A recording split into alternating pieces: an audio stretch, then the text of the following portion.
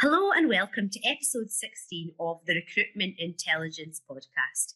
Today I am joined by Walter Spears, COO of Solutions Driven. How are you, Walter? Very well, thank you. How are you doing? I am very well, thank you. So, Walter, the reason that I thought that we would get you on the podcast today is Solutions Driven have just been nominated in a couple of have been shortlisted, in a couple of categories for the Recruiter Awards, and one of those is candidate care. So Solutions Driven's about 24 years old now, and you've been at the forefront of candidate care for that whole time. Do you want to tell me a little bit about how you came to found Solutions Driven and the principles behind it? Certainly. So I had not worked in the recruitment industry before I started up Solution Driven, but I was what I would call a victim of the industry because at that point in time, really it was like throwing jelly at the wall. It was don't give me the spec, just give me the job title and I'll send you 20 CVs. I'm sure that one will fit. And that kind of attitude was so against the kind of process orientation and lean manufacturing that I'd been involved with for so many years. So I felt that I wanted to get an environment where we could be trusted by our candidates and clients, and that we really made life as easy as possible for them. And I think that candidate care was actually a key part of that, because I never felt particularly well treated as a candidate in that environment, but yet in other sectors it was very prevalent. So I wanted to make a difference in the recruitment sector. And I think we can see, as I say, 24 years on, that you have done that.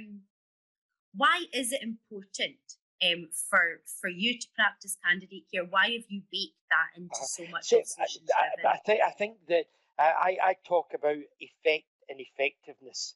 Mm-hmm. We do very little in Solution Driven for effect. We do an awful lot for effectiveness. So I, as well as being the founder of Solution Driven, I have been a candidate, I have been a client, I've been all of those, and you can see the difference when you get into a restaurant and you're well treated against when you get into a restaurant you're badly treated.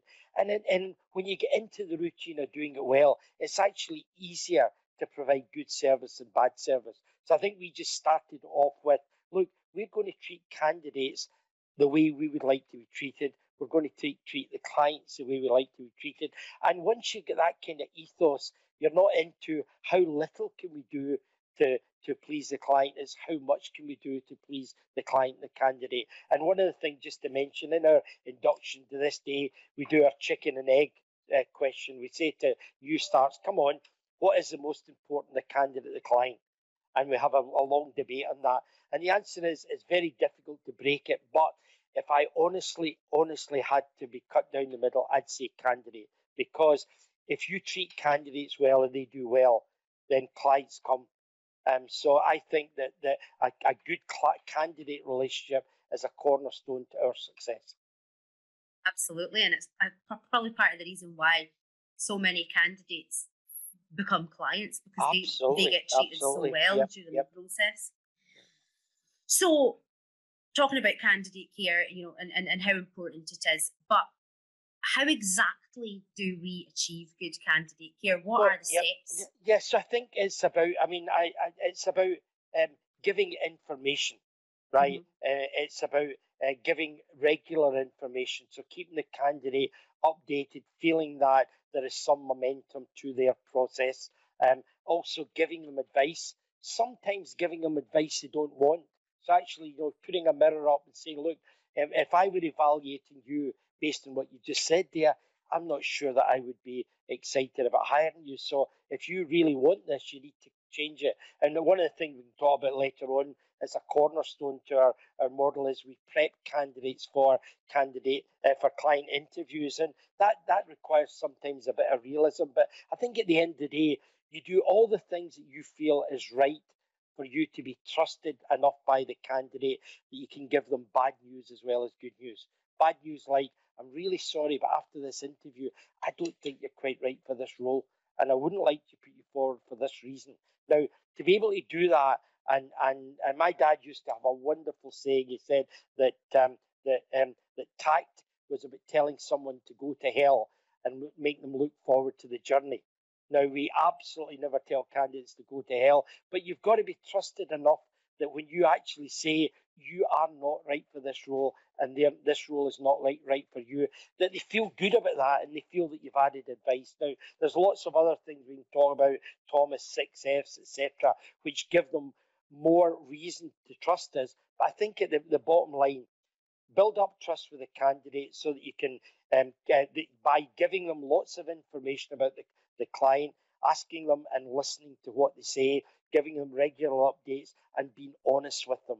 I think those are the four kind of legs of that table. You mentioned there the 6Fs. And I remember when I started at Solutions Driven, getting the introduction and being pretty blown away by the 6Fs, because they're basically the tenets of candidate care. Can you quickly talk me through what they are? Yes, and every time I do that, I can't remember the 6, although I've been part of creating them. But I think the idea of the 6Fs is that too often you find that a candidate says, I'm interested in the role because I'm not happy where I am. And that is never good. You don't actually. I've only had one relationship in my life, so I talk about relationships as if I've had many. But I wouldn't expect that you would want to get into a relationship with somebody who had just come out and was just looking for any relationship and any port in a storm. So you really got to be careful with the candidates to make sure that the reason that they're interested is a strong, valid reason, and it'll last not only through the recruitment process, but the full year at least, because we offer a full year free replacement.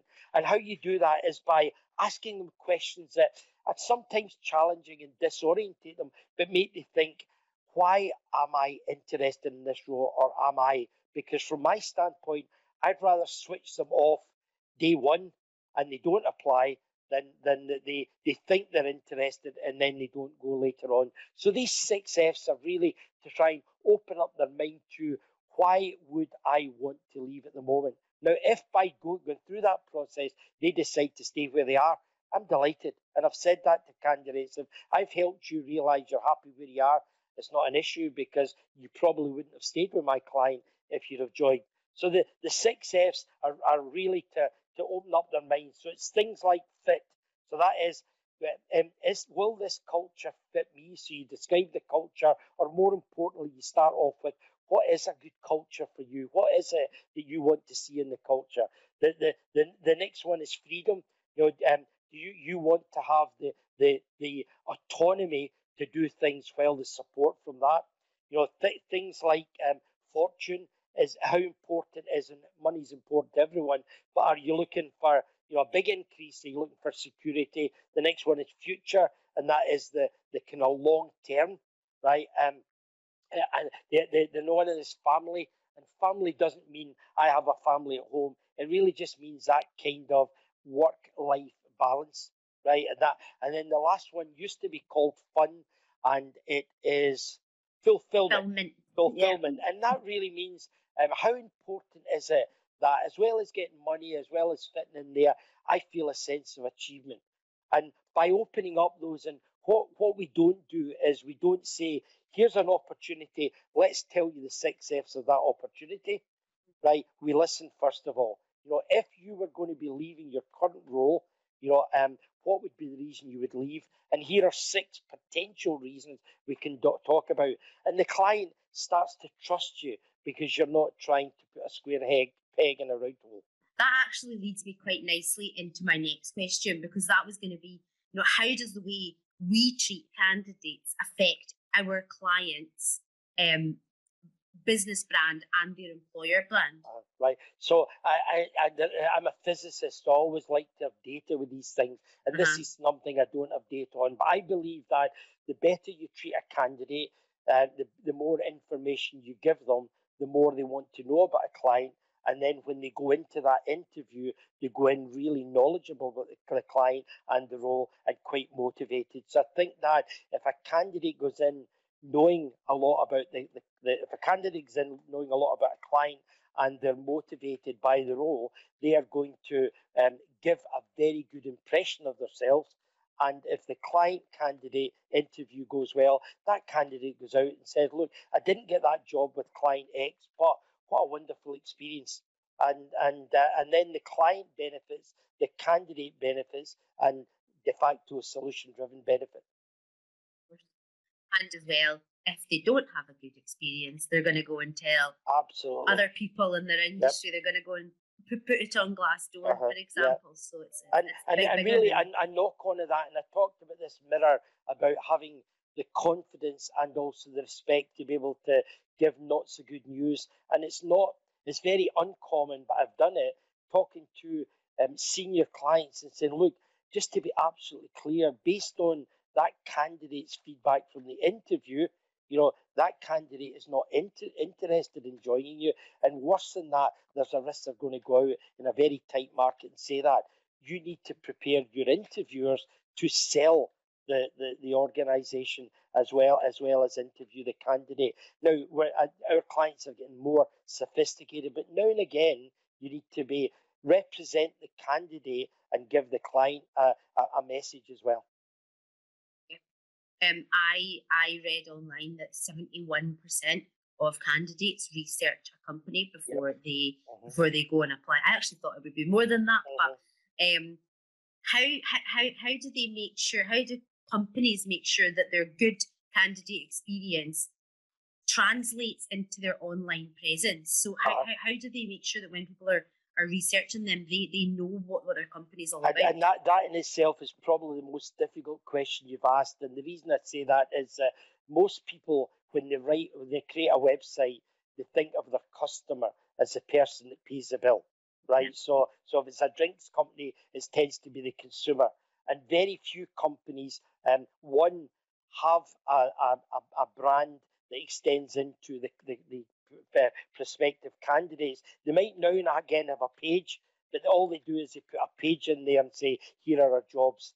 And there's a phenomenal opportunity for people to say, here's our Glassdoor. So almost put a direct link to the Glassdoor. I think when a company, and there's a few of our clients have done that, that is wonderful, because that's saying, warts and all, go see about us. Here are some videos about from our employees. And I think that LinkedIn is starting to help that a bit more, because LinkedIn's almost another opportunity. But I think most clients would say we haven't invested as much time as we could do. Now, we have in the past helped clients create web pages for candidates, done candidate videos, etc. And that absolutely increases the interest of candidates. And I remember working on a couple of those in the past. Very and much. Some businesses just don't realise that they do need to have an online employer's presence and not. But do you know they really, and again, going back to the point I said, why are we good at candidate experience? And we are good at it because we have been candidates. We think like candidates. Yeah. How many hiring managers have never been candidates? They all have, and yet they put this hat on called interviewer, and they think they need to behave differently. And I think that's the education we all need to have, that think about what you were like when you were a candidate and treat the candidate accordingly.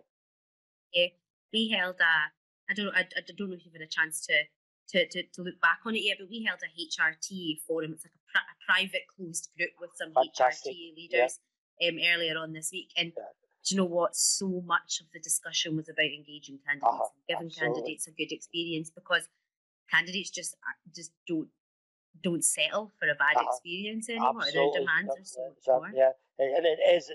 Right now it's a candidates market, so it's good, because I think that it keeps the agencies or the recruitment businesses and the clients on their toes.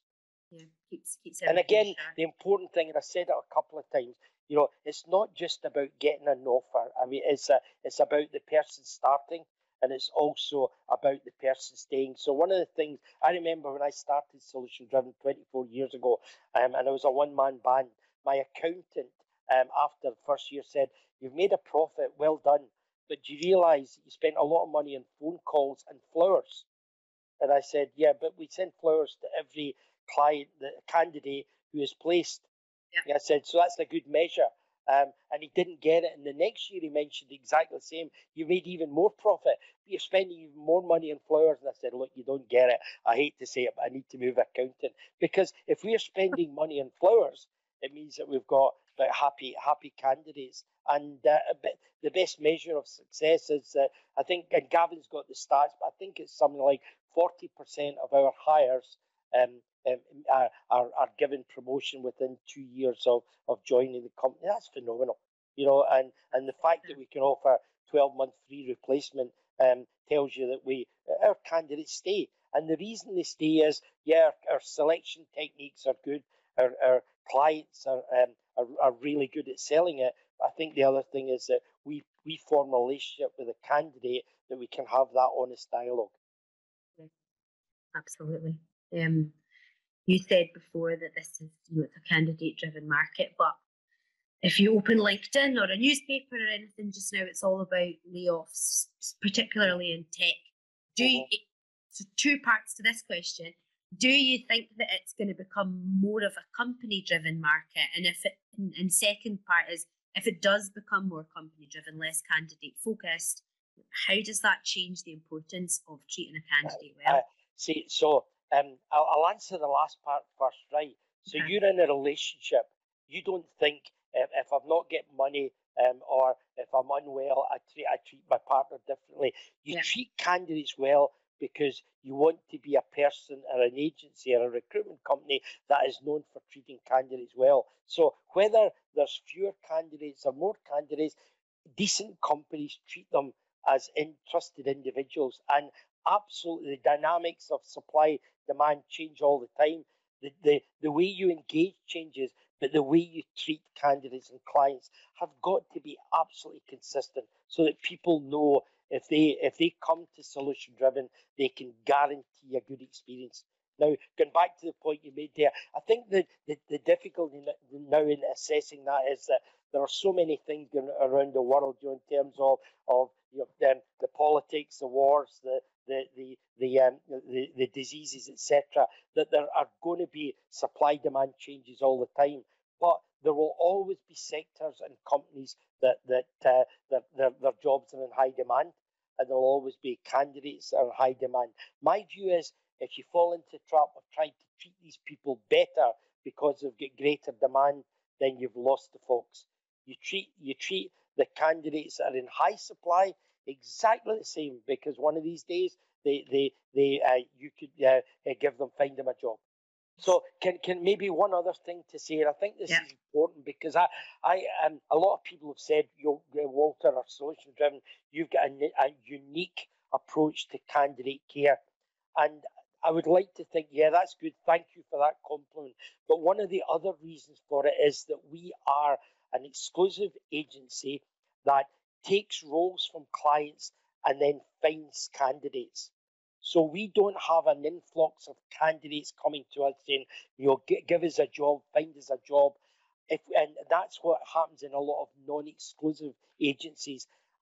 That's the reason we've never gone non-exclusive, because you cannot have the same level of candidate care when you've got candidates coming in for roles that you don't have.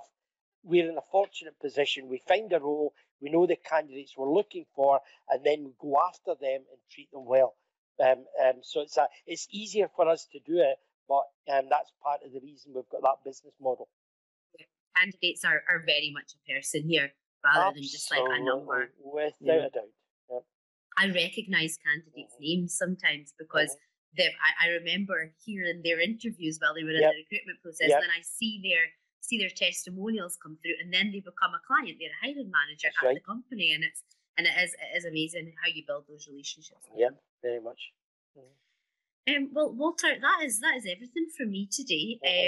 Thank you so much for coming on the podcast. No problem. It's been fantastic. I don't know if you've got anything you want to add, or if I'll maybe add a couple of other things if you don't mind. So I think one of the things that we do very well is we prep candidates for interviews. Now, that doesn't mean we give them the answers to their exam questions or anything like that, but we give them an idea of who's going to be interviewing them. We share LinkedIn profiles, give them some anecdotes about the candidate, really to make them feel when they go in there that they don't need to be overly worried. We'll give them an idea of the interview style.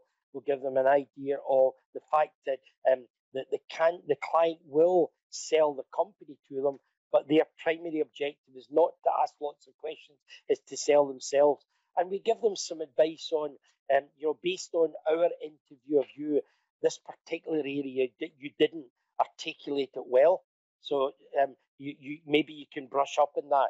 And the candidates love that because it makes them feel that you're on their side.